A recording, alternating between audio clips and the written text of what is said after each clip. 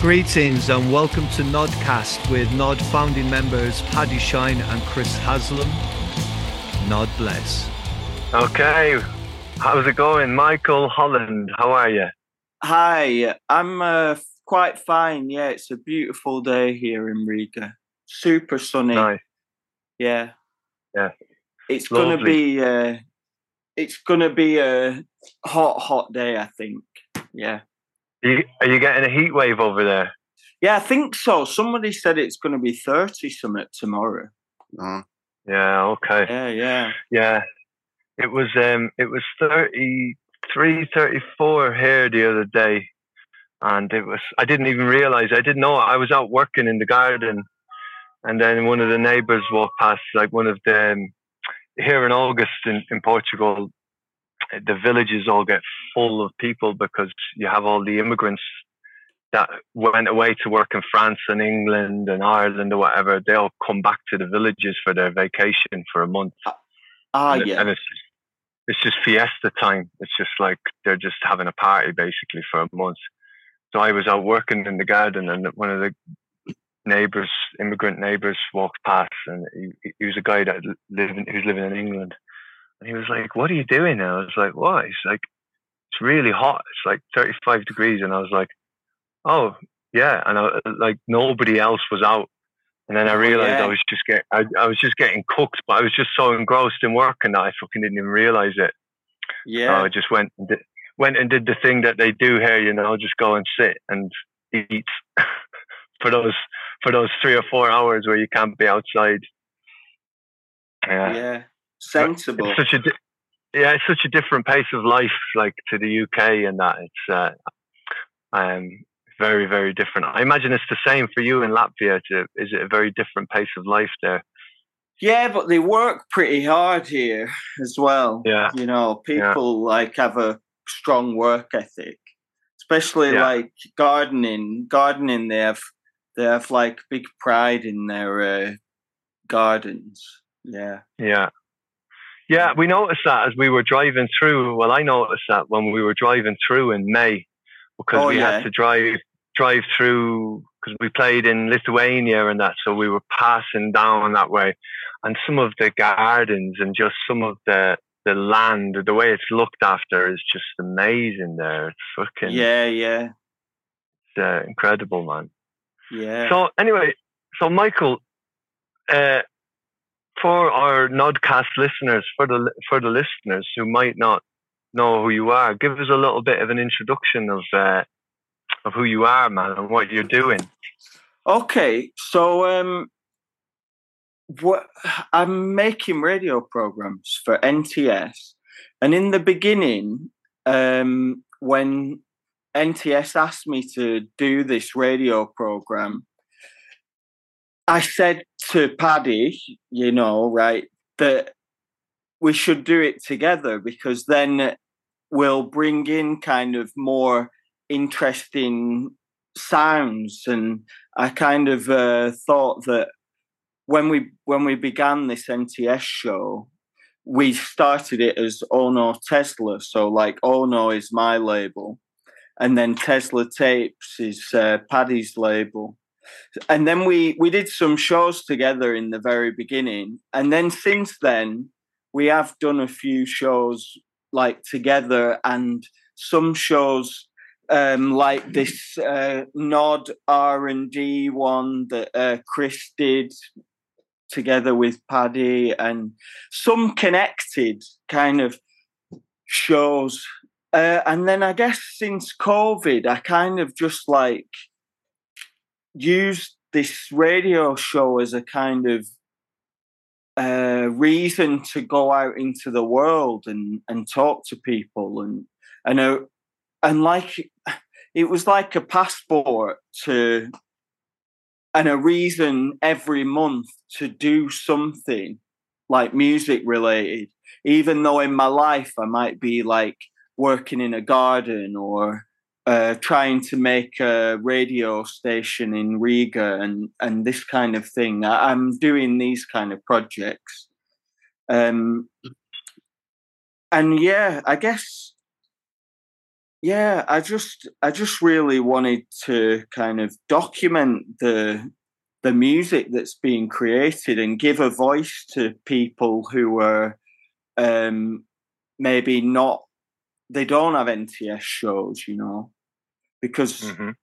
and suppose kind of like use it as a platform to allow people to play music that that wouldn't normally get on NTS, like more kind of strange outsider experimental noise folk, this kind of vibe. Yeah, I think Yeah, that's and that's yeah, your radio shows are a lot more like sort of little documentaries as well, really, aren't they? Because you do nice little interview segments or just segments where they're chatting and you're chatting with them in your lovely northern twang, and yeah it's a yeah really really nice way, a nice format of a show that you've got, man. I think you've absolutely nailed this kind of mini documentary format and showcasing music from like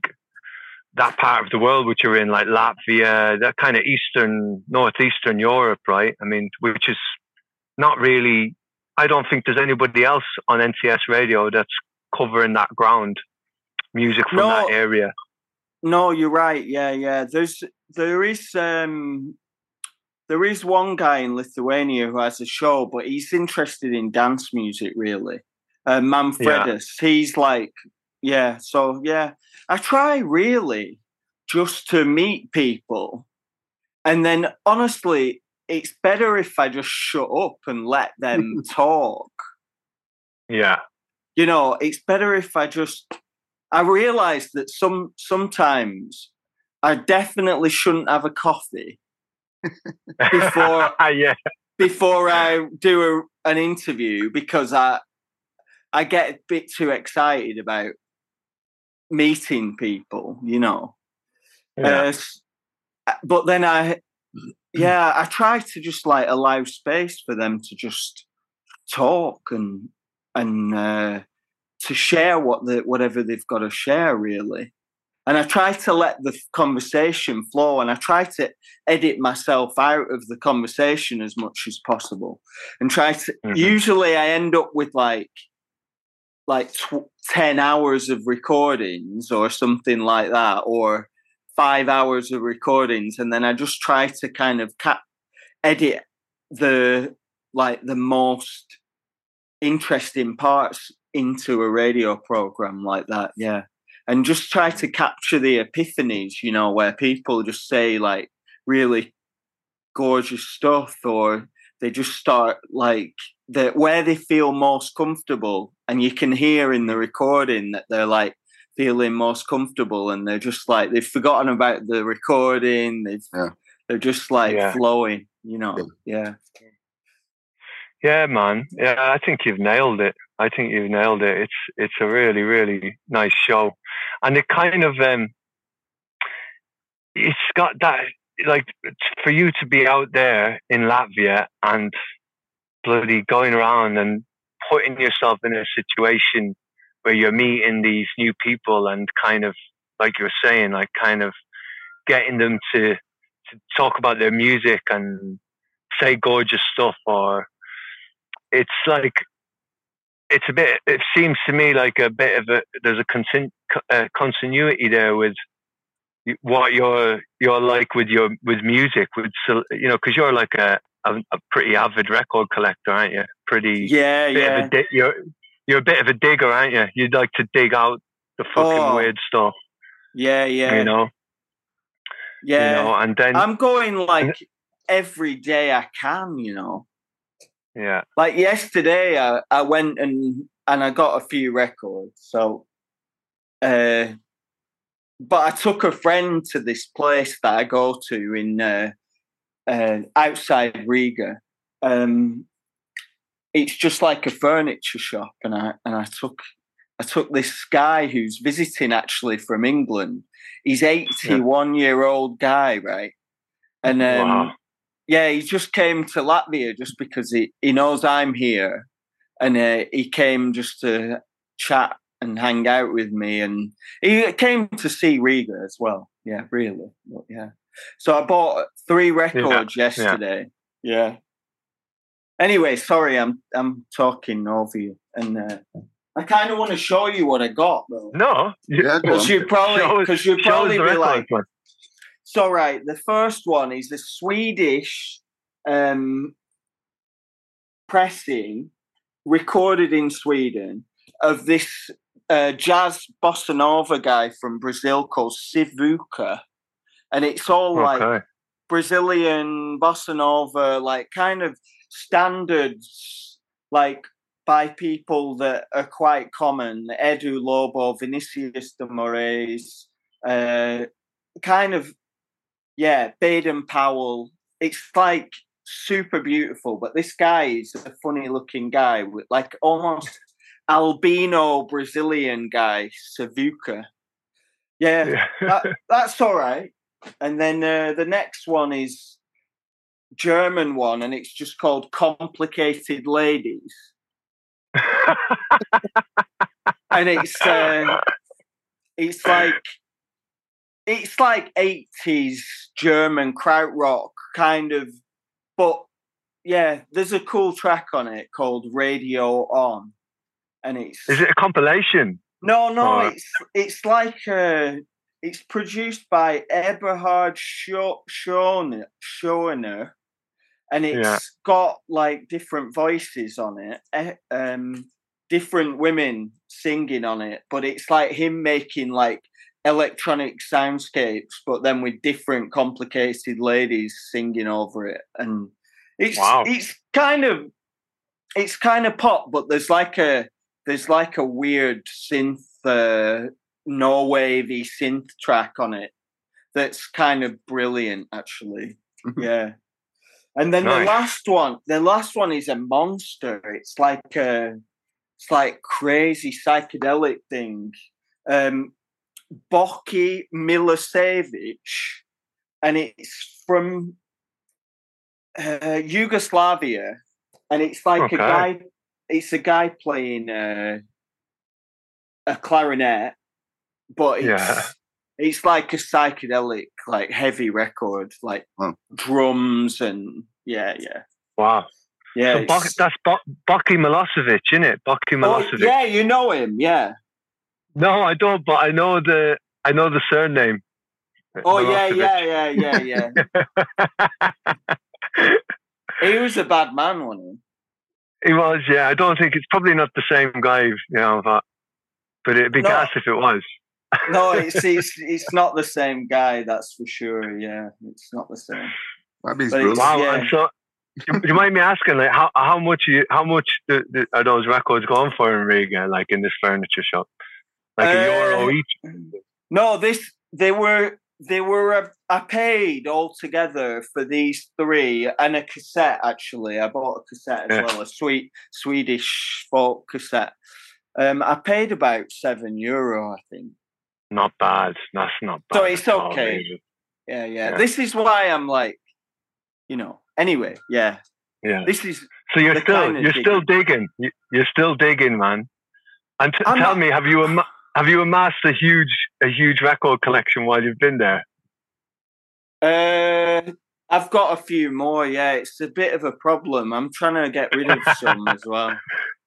But it's material, isn't it? It's like I like playing them, and I like listening to them, and I like it's just building material, really. It's kind of like it's journeys, isn't it, as well? It's like when I'm going on journeys, when I'm going to festival, or if I'm going to, like, on a trip, I'm like, my ears are open. I want to listen. I want to hear what people are going on about. I want to hear what, like, say there's some DJ playing. I want to go and hear what they're playing. I want to know what they're into.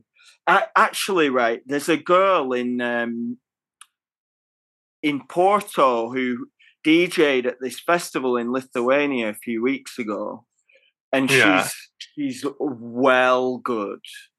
She's like... What's her name? She's called Son Object. Okay. Right, and I think she's called Annabelle. Okay. Or Patricia? Not Patricia, no? No. She knows everybody, you know, I'm sure. She's like she's connected in Porto. But she was the DJ at this festival the other week. Whoa. I was impressed. Yeah. There's some good selectors here in Porto, man. They get really into it. Like they kind of take it seriously. There's quite a few, you know, people here who take their tune seriously and go out and DJ, and like it's a pretty serious thing. And there's lots of girls, like lots of really good girl DJs. Not that that's anything odd or whatever, but I've just noticed that in Porto, usually if you end up in a bar or out somewhere late at night, it's usually a lady behind the decks playing music I've never heard before. Do you know what I mean? Yeah. So it's pretty cool. Great. Yeah.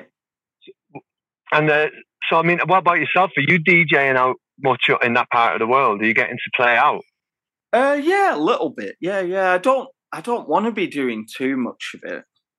At the moment, we're doing our own radio, and we've got a room in the basement of the Art Academy for a few weeks, and we're like doing kind of like an NTS kind of setup. Well, a place where people can come and play whatever they want, and a place where people can be creative and play records and play like digital and do live jams, and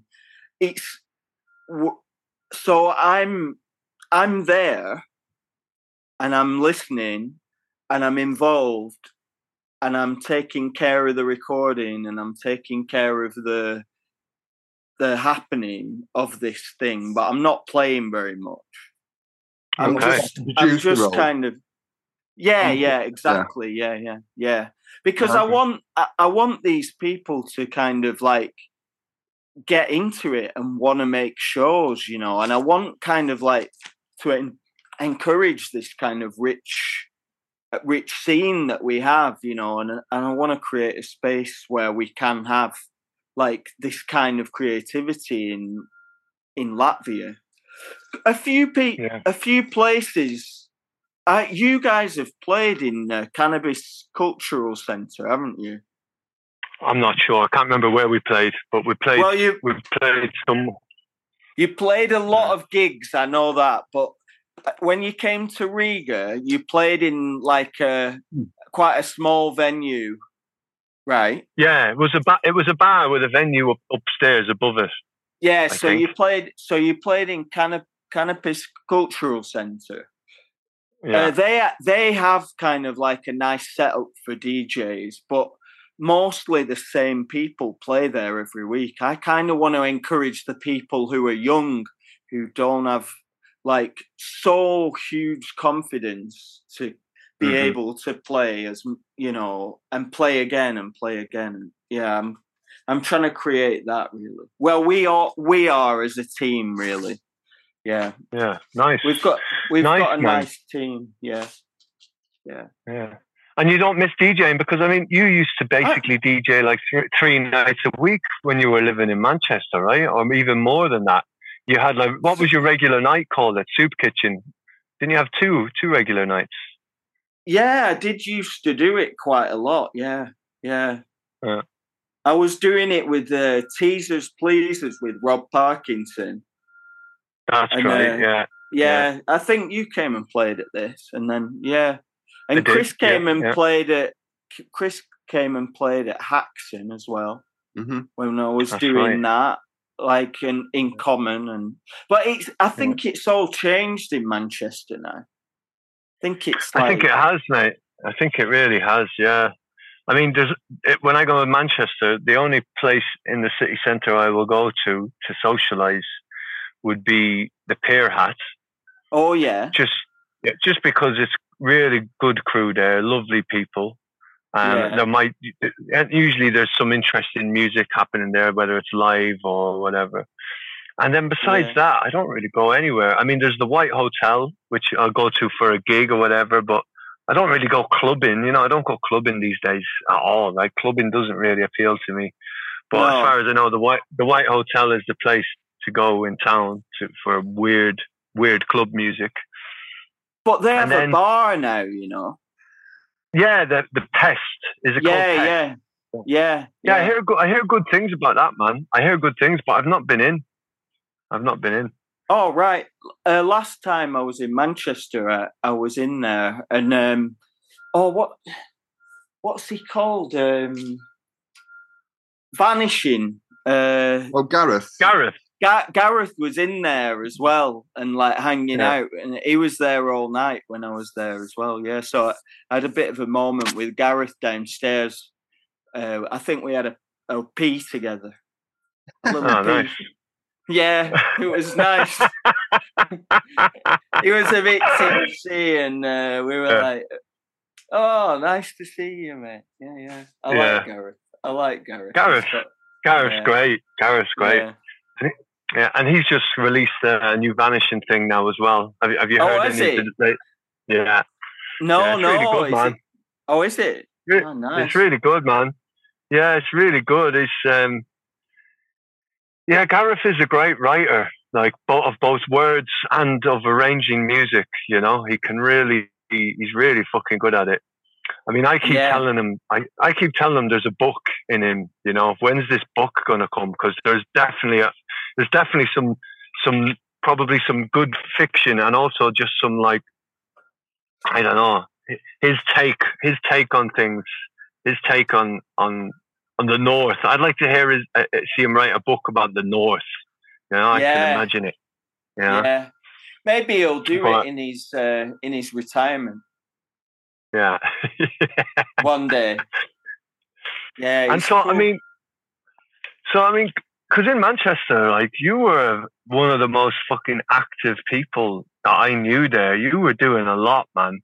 And you were like, right, you know, I don't want to start name dropping here, but like, when you first started Haxon, that was with the guys from Demdike Stair and that, right? You guys all come from the same village, same town, or same part of the world. We do, yeah, but I actually I met Miles on the bus. We would get the same bus into Manchester every day, and actually I would plan to get the bus with Miles because I could, like, chat with him and ask him about, you know, techno, because he knew all about it, you know. And I didn't know any. I basically didn't know anything when I met Miles. Well, I knew a little bit, but then Miles wrote me this list in my sketchbook, and it basically had, like, some big names that I should check out on it. Yeah, but it was such a long time ago. Yeah, such a long time ago. Before Demdike Stair, like way before Demdike Stair even started. Yeah. But yeah, he's from Burnley, and I'm from Rosendale, so I'm like the next town along towards Manchester, you know. Yeah. And did you like start that night together, the Haxon night? No, he started Haxon. Okay. But he started Haxon after I asked him to come and play at my night in Common. So I invited him, and he came and played at Common, and he was like, "Hey, this is quite nice venue. He should start a night." And then Sean and Miles started Haxon after that, and then I went away to travel. I went to India, I went to Canada, I went to New Zealand. And then I came back to Manchester, and Haxon had started. But then by then, Miles and Sean were kind of getting a bit popular and getting a bit, like, getting gigs around. So they didn't really want to do Haxon anymore. So they handed it to me and Connor. So me and Connor ran Haxon for like a few years together. Okay. So I kind of lost control, and then I was given control back again, and then like it just and then life changed and everything changed. Yeah. It was okay. That's a nice organic way of it working out, though, isn't it? It's kind of like full circle to do that, and also to see like quite for that scene in Manchester, like at that time, you guys were at the right in the center of it, because at that time in Manchester, that was just before that kind of golden period, maybe before the Northern Quarter became like just fucking tourist town, really. Yeah, it's like a never-ending beer garden, isn't it now, really? yeah. It's like every corner you turn, it's another beer garden. Gastro pub central. Yeah, but I think we should also like say something about Connor, because Connor was always there, like, and he was also like taking crazy risks. Connor was always taking crazy risks, like booking like crazy gigs, and then it comes to Gestamtkunstwerk as well. And Connor was kind of connected with your night. Yeah. And then your night, Gestamtkunstwerk, was at the same time that Gestamtkunstwerk. Yeah. Sorry. I'm not that good at you. But yeah, that kind of like became the kind of most interesting event for like experimental music in Manchester for a few years, wasn't it? Yeah, for experimental kind of club music, really, wasn't it? It was like it was like, it wasn't really just about the music for us, though. It was more about, I used to really enjoy just decorating the space, because we'd try and decorate different every time and add weird things, like put CCTV cameras in strange areas and have them projected over the other side of the building. And we was always trying to work with the space, almost trying to create an installation within a club night, which no one else was really doing much of that, Usually when you go to a night, the layout would be the same, the lights would be the same, they'd have the same kind of projections in the same places, and we wanted to just kind of make it as different as possible, so it was almost like you were walking into a totally different venue every time, even though it was in the mill, the same space. So we were talking about the synth cage. Yeah. So that came about, I think. There was a lot of people at the time around the mill, and they were all making this kind of weirder end of techno kind of thing. And for one of the nights that we were doing at Gestamtkunstwerk, we kind of came up with the idea of like, well, let's set up all the gear. Let's get all like some big tables out, set up all the gear basically put a call out saying like, anyone wants to bring any gear, bring it. We had a big desk, so we put everything through the desk. And the idea was just to have a big jam, wasn't it? With everyone who wanted to come along and jam, and we'd see if we can do the whole night as a jam, as an electronics jam, instead of the usual thing of like, there'd be a DJ to start off, and then there'd be one act, and then they go off, and then the DJ come back on, and then there'd be another act. So instead of doing it like that, we thought, well, could we possibly make 6 hours of music off just jamming with no DJs? And I think we managed to do it. I think there might have been a DJ right at the end, like Katie or Simon, I think might have done the last hour or so. But most of that night that I can remember was just different combinations of people just jamming together.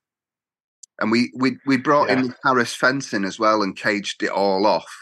I think we were a bit worried about, there's fucking about 20 grams worth of gear on this fucking table, and are people going to be like coming over with the drinks, and, So yeah. we'll just cage it off and that kind of, I don't know, that was a kind of play on the elitism of clubs where, you know, the DJ's usually high up or he's fucking in a room by himself and, you know, don't approach the DJ, you know, that just kind of play on that really.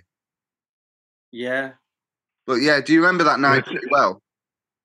It was Sam Weaver that, without Sam Weaver, that would never have happened really, wouldn't it? Because he was the brains behind connecting everything up. And For sure. And Rakes as well. I think Rakes was doing the overall front of house sound for it as well. So yeah. We had kind of like a pretty much a full stage mixer on the table. And then that was being fed out to channels on the stage mixer at front of house. So there was a lot of control going on, wasn't there, with what was actually being played.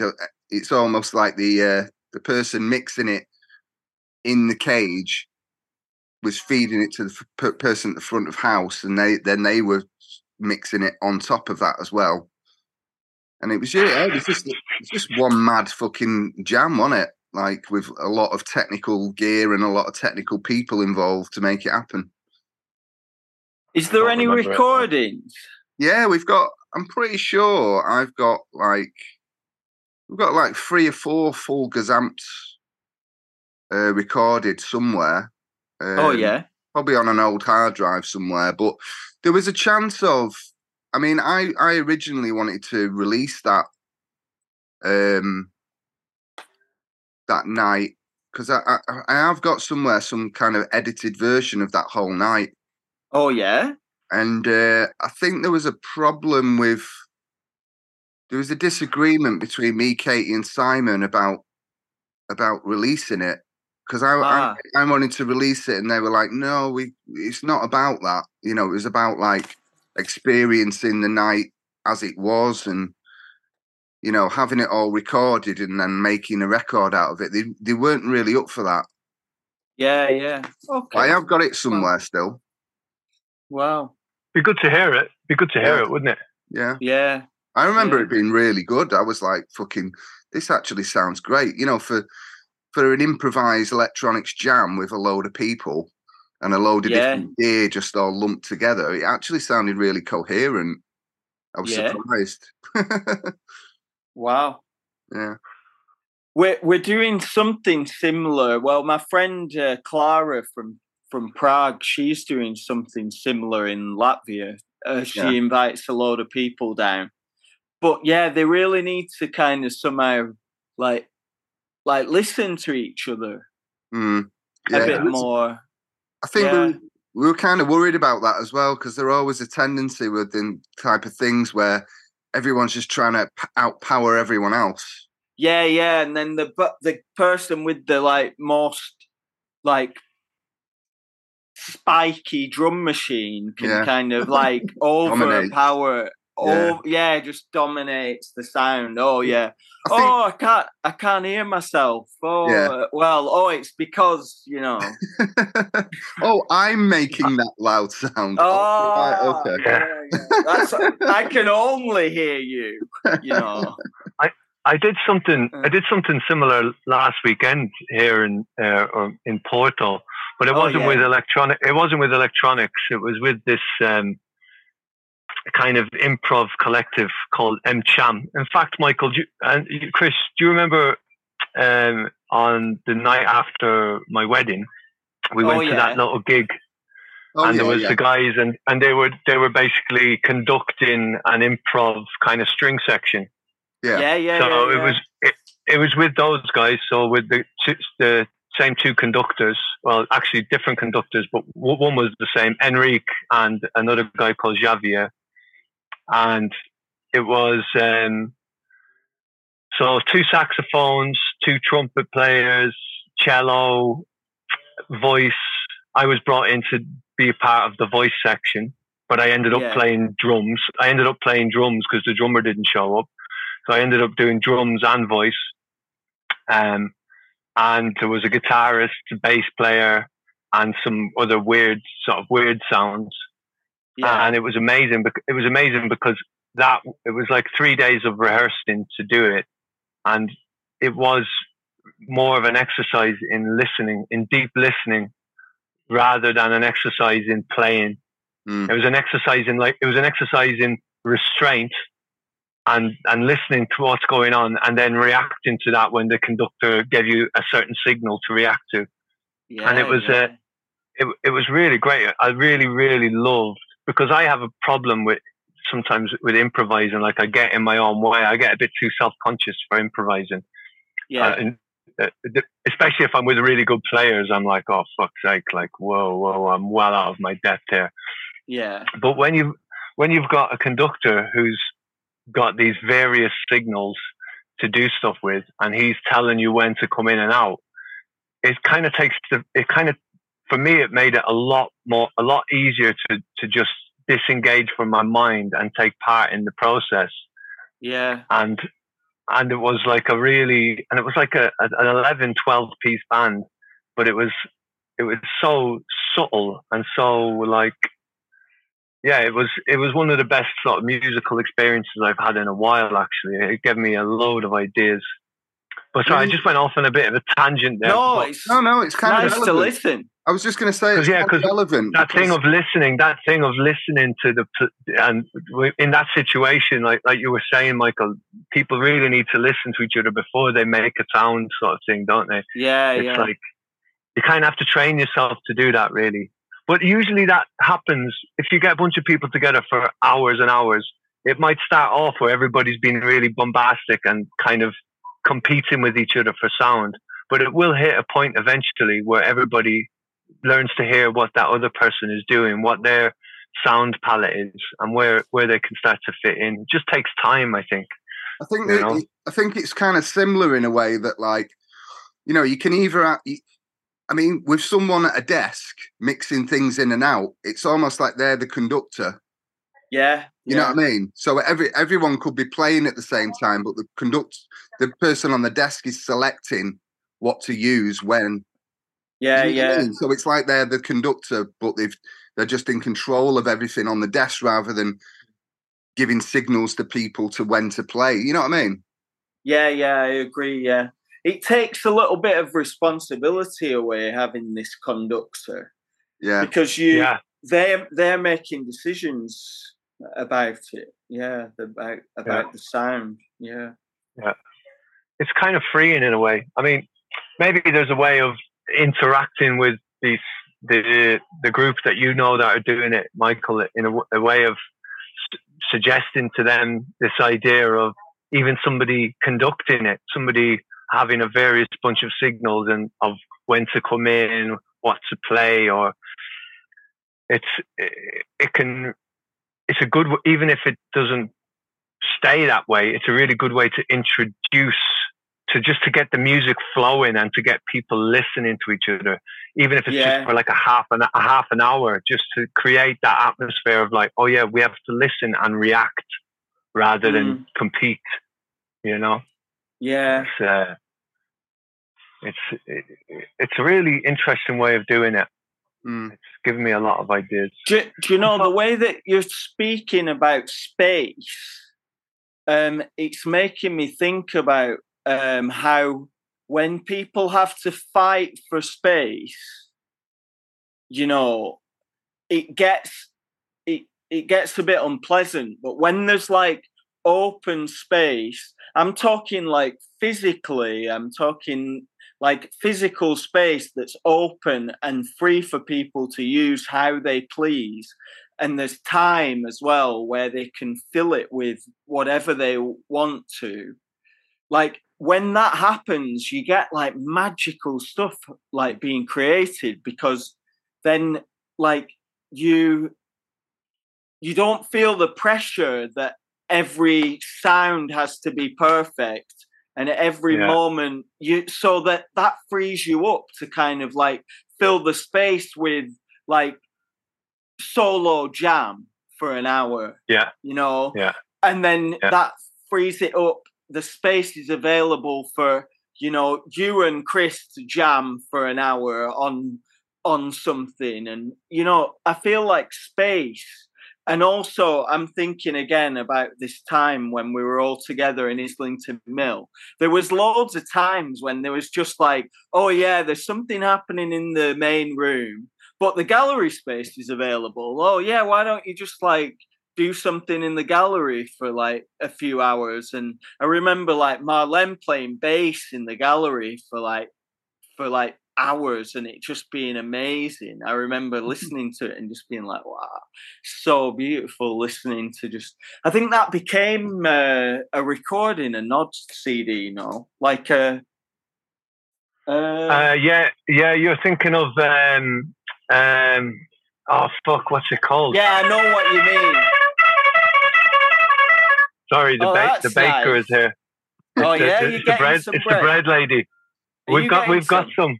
Oh, no, right. we've got some. We've got some of her bread already. It's amazing. Her bread's fucking amazing, man. Very, very good. They do really nice cakes as well. I'll see if Cecilia's getting a cake. Is it called Gestalt? Gestalt, yeah. Yes, Gestalt. Yeah, that's the one. Yeah, that's the CD. Yeah. And then it's brilliant. It's just so good, that CD. It's really, really nice, man. It's really, really nice. Yeah. I have it somewhere, but I'm not sure where. It's on our Bandcamp, I think. Yeah. Cecilia. I think it was the first. Get me a cake. Fucking hell. I think it was the first.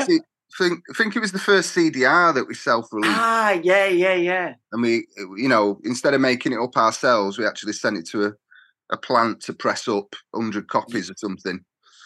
Yeah. It was a Tesla CD. Tesla CD. It was, yeah.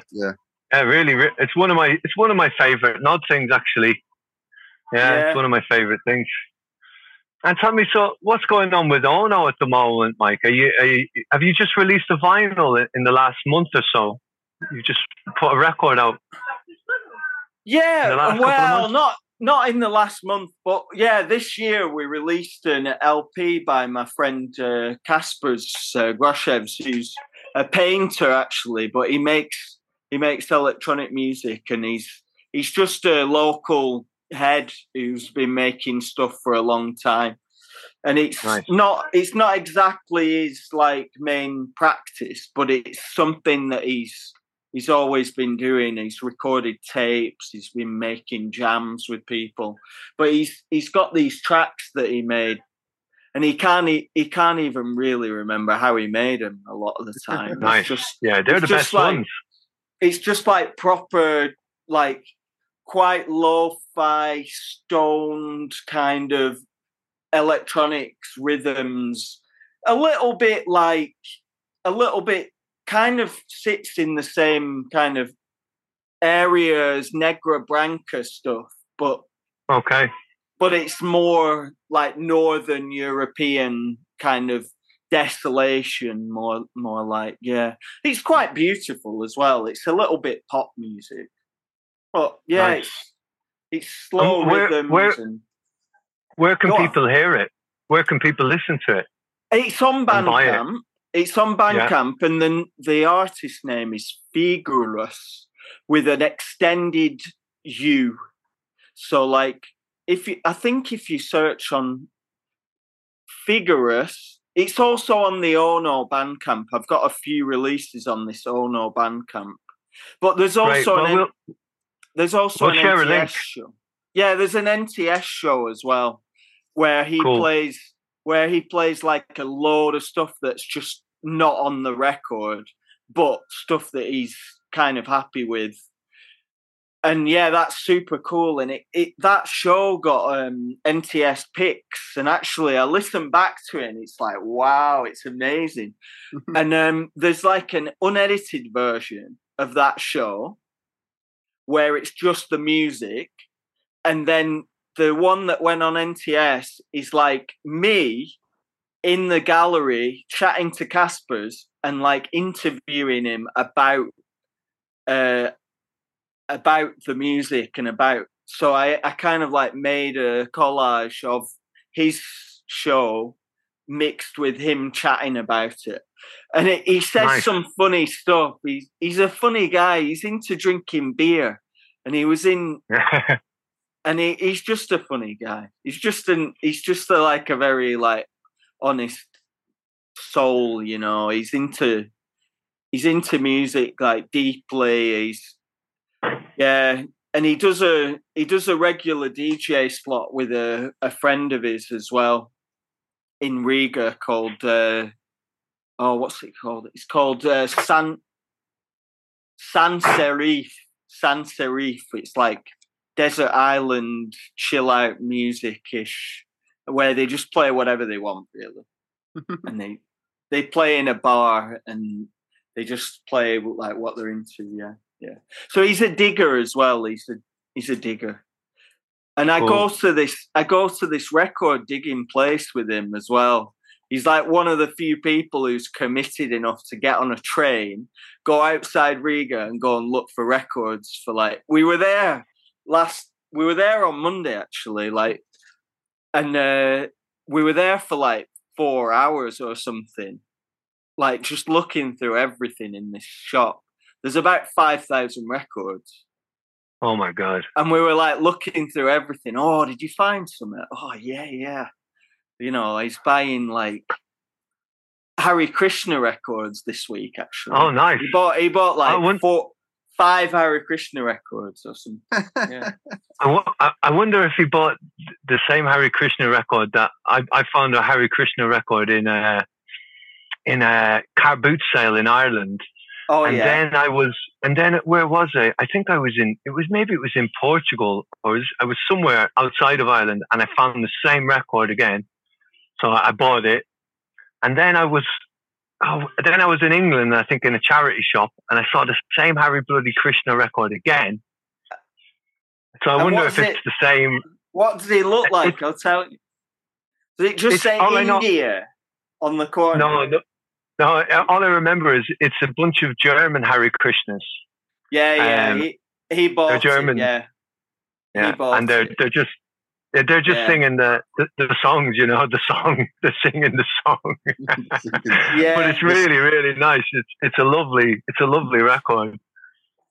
We're going off piste here a bit, aren't we? But it's that's nice. All right. It's all right. Yeah. It's all right off piste. So it's good to know that Ono is still active, man. Because how many releases has Ono put out? Documented. I mean, undocumented. I think there's about like maybe 70. Yeah. Maybe I thought you were going to say 700. No, there's maybe 70, but in the last few years I've been doing stuff like on Bandcamp that's not on Ono, that's just like my Bandcamp stuff. And actually when I came to stay with Chris in his beautiful Nutclough Tavern, I made another release for my Bandcamp, which is I guess it's Ono, but it's Bandcamp. I don't do physical releases. I make, it's like imaginary releases. It's less. Yeah, nice. I guess it's less commitment, isn't it, to make an imaginary release? So it's kind of like but documented, not catalogued in a way. Yeah, it's more of a documentation, isn't it? Oh, Ivan, you know what I listen to regularly? I mean, I've not listened to it in a while, but when I was in Ireland, I rediscovered it, and I ended up listening to it nearly every day. Do you remember the tape that me and you made, Michael? We did a few tapes actually, but there was one, it's one that's got an orange cover on it, and I can't remember what we called it, but it's like an orange sleeve, and on one side is me doing that continuous discovery journals when I had those CDJs and I was slowing everything down. Yeah. And then you've got a mix on the flip side, and it's like, it's fucking so good, man. It's such a good little tape, man. But that tape is House. That's you and House, isn't it? Do you know John House? Yeah, right. Yeah, so it's is it not you and John House? Maybe. I don't know. I thought it was you and me. I thought you had done one side and I had done the flip. I mean, it might be because there was, but that was the beauty of that kind of time, wasn't it? We were just like, I'm going to a tape convention, or maybe we can make some tapes for that? And I'd be like, yeah, all right. So I'd do a mix, and I'd not really think about it too deeply, and then we'd make some tapes, and then we'd like make the covers, and But I think that tape that you're talking about, I think it's gold, isn't it? The tape. Maybe it is. Maybe I'm confusing orange with gold. I think it's orange. Orange. The cover's orange. Yeah. The tape is gold. The tape is gold, but the sleeve is orange. Yes, you're right. So that's autumn. So that's autumn of that series. There was spring, summer, autumn, winter, and the spring one was me and Chloe, and then Big Peace, who lives in Todmorden now. Yeah, Big Peace. He's like a hip hop producer, but also really nice, cool guy. And then the summer one is like Natasha, Dr. Mystery, and Sanja, who's making like broken beat stuff now, and he's really super cool. And then the autumn one is you and House.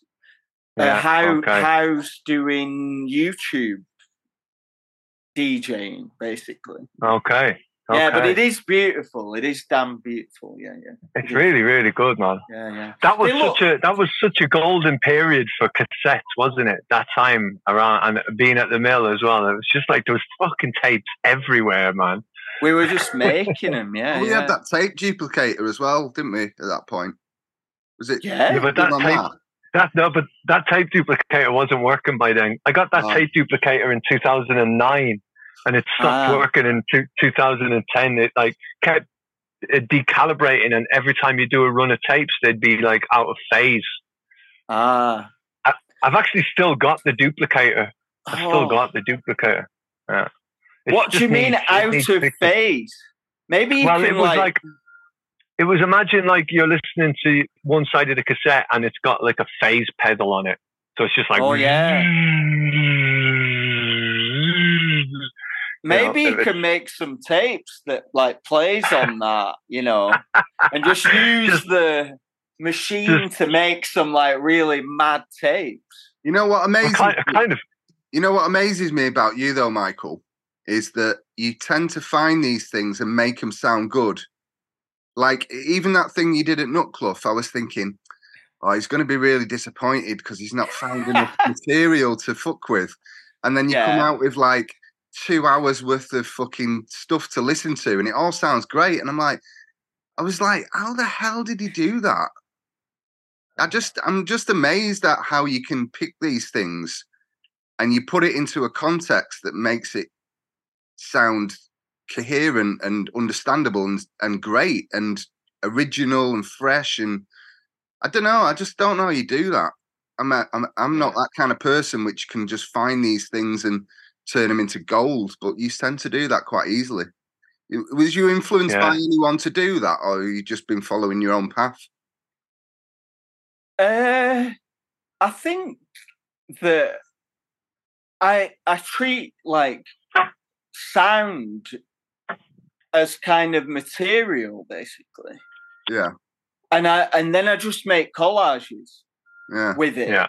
And I just kind of listen, and then I'm just like, oh, that sounds cool. Like maybe we can like put that together, but then also sometimes it's nice just to let things just play and like give space around them as well. I don't know if it's really gold, but it's like I'm planning for the future somehow. Like, and I'm creating this material that sometime in the future, somebody will be like, oh, like, what is all this stuff? Like, but it's a moment in time. It's like just collecting. It's just like collect everything. And then sometime in the future, when you look at it, you'll be like, oh, that's really nice, actually. I mean, you did... Sorry, mate. Sorry. No. It's fine. It makes me think about posters in the mill. Like, I used to go through the trash in the mill and just like pull stuff out and be like, "Fuck, this is too good to be in the trash." Like, and so I've got all these like collections of like material that now is kind of precious to me. But at the time, it was like discarded material. I've even got like, right, I'll tell you what I've got that's quite nice, that could be quite nice visual material to go with this podcast. I've got the thrown out, trashed photographs that Jamie drew on after he did like a photo shoot with Nod. No way. So I've got like where he's trying to pick which ones to print. Oh yeah. Like, the contact sheets, basically. Yeah. Wow. So like he's gone like, oh no, this one's cool. Oh, this one's cool. Cross that one out. That's not good enough. And like cool. I've got stuff like that I just found in the trash, and I was just like, oh, I can't see that go. But then it ends up that I'm carrying all this shit through my life with me, you know.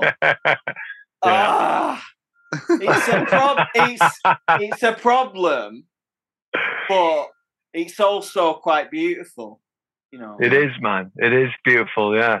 It is, because I remember in those days you were the guy that would turn people's rubbish into fucking gold, man. Like, you're an alchemist, mate. You're an alchemist. I was making books out of. Can you remember that time when I found loads of John Paul Jones prints in the trash? Yeah, maybe you didn't even hear about it. I don't know. But I found loads of John Paul Jones work in the trash, and I was like, fuck, John, what are you doing? I didn't speak to him about it. I just took it to my flat, and then I made like books. I made 2 books. So I made a book for him, and then I gave him basically his trash back as a book. And he was like, oh, that's really nice, actually. And I was like, yeah, fucking right it is. It's really nice. And but I also kept a book for myself. I like kept this book that was trash. I did it also with Dr. Me. I've got 2. I made 2 books, and I gave one to them, and then I kept one. So it's like, it's respectful. I think they can always throw it out. That would be a tragedy, actually. But you're also showing them, like, you know, this, what your art that you're doing. There's not much difference between what your finished product is and what you're throwing away here. You just got to use your imagination to figure out a way to turn it into something that's like engaging or something beautiful or whatever. You know, it's funny. I mean, that was always a thing at the mill for me, was like, after an artist had been on a residency or done something, and then you go and look in the bins, and everything that they've done is in the fucking bins, and you're like, wait a minute.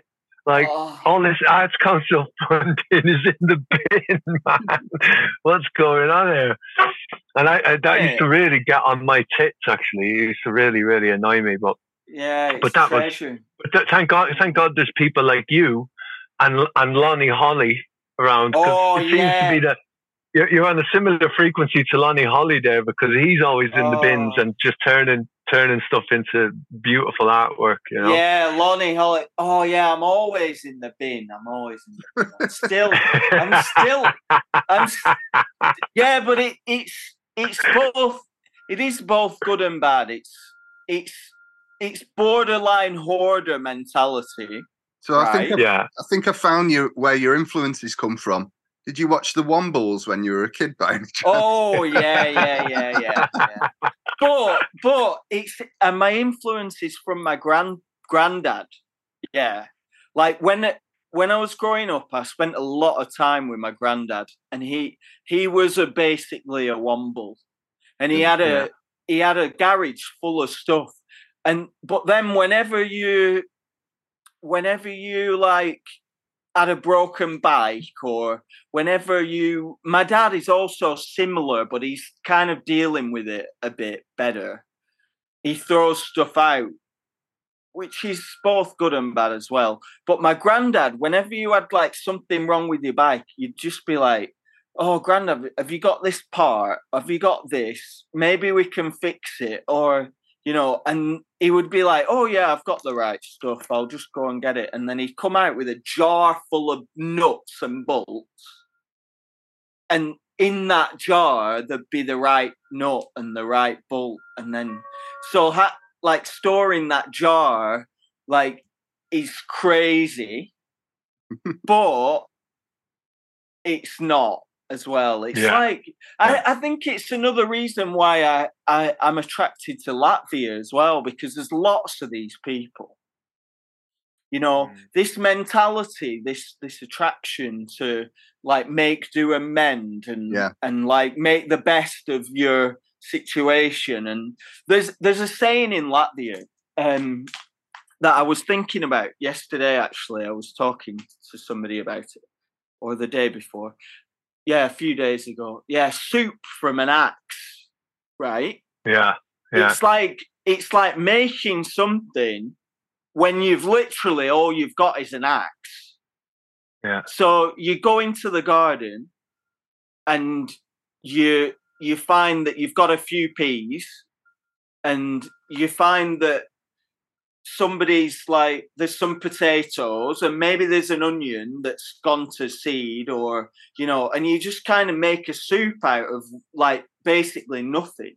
Mm-hmm. And that for me is like beautiful. That's like, those are almost the nicest meals. Yeah. There's a similar saying here actually in Portugal. They have a thing, stone soup. Yeah. Oh yeah, well, it's the same. Yeah, it's the same vibe. Yeah, completely. Yeah. It's these that's why we're both in these places. I guess so. Yeah. Poverty is something actually quite beautiful, actually. If you live it in the right way. Like, being poor isn't something kind of sad. It's what do they call it now? There's a hipster term for it. Degrowth. Have you heard this term, degrowth? I have heard it. Yeah, I've heard it being bandied around. Yeah. Right. So we're already doing it, and we've already been doing it for some time. We're the hipsters, now, mate. We're ultimate hipsters. But now it's becoming kind of more acceptable in, it's not this infinite path of infinite growth where everything has to get richer all the time. It's mad, isn't it? Like degrowth, it could just be called like simplify. Just simplify and be aware. Like we have this thing, don't we, in the West, especially, it seems, of like just throwing like you've alluded to, just throwing everything away and not thinking about reusing stuff or fixing stuff. But then so many of the countries that people are really clever and are really smart and fucking know how to use their brains, they take our rubbish and they turn it into stuff that they can use, whether you want to call them developing countries or whatever term you want to put on them, poor countries or developing countries. Generally, they get our crap, transform it into something that they can use and reuse and reuse and reuse again and again and again. Well, we just see it as just shite that needs to end up in the bin, Yeah. And like, that's, you can have as many fucking academics in your country highfalutin about academia and philosophy or whatever in your society, but if they can't fucking fix a bike or whatever, they're not really that much good, I don't think. Do you know what I mean? They're not going to survive, are they? Do you know what I mean? They're not going to fucking survive. So it's an interesting one. That we've gone right off piece now, haven't we? It's good. No, I think we're talking about music, but we're also talking about life at the same thing. Like these paths and this art and life path it's just a choice about time and about how you spend your time. Like you can, if you're an artist, if you're a creative person, then you value time more than you value earning money. And then how you use that time to create, and how you get in the zone, and like you spend that time to create like sound or visual stuff. I mean, that stuff might not have a big value in the outside world, but it's like it's just how you choose to spend your time at the end of the day. Mm-hmm. Like, yeah, man. I think that's a really nice place to end it there. I think what Michael said there is a really, really nice place to end it. Okay. Because it's hit the fucking nail on the head.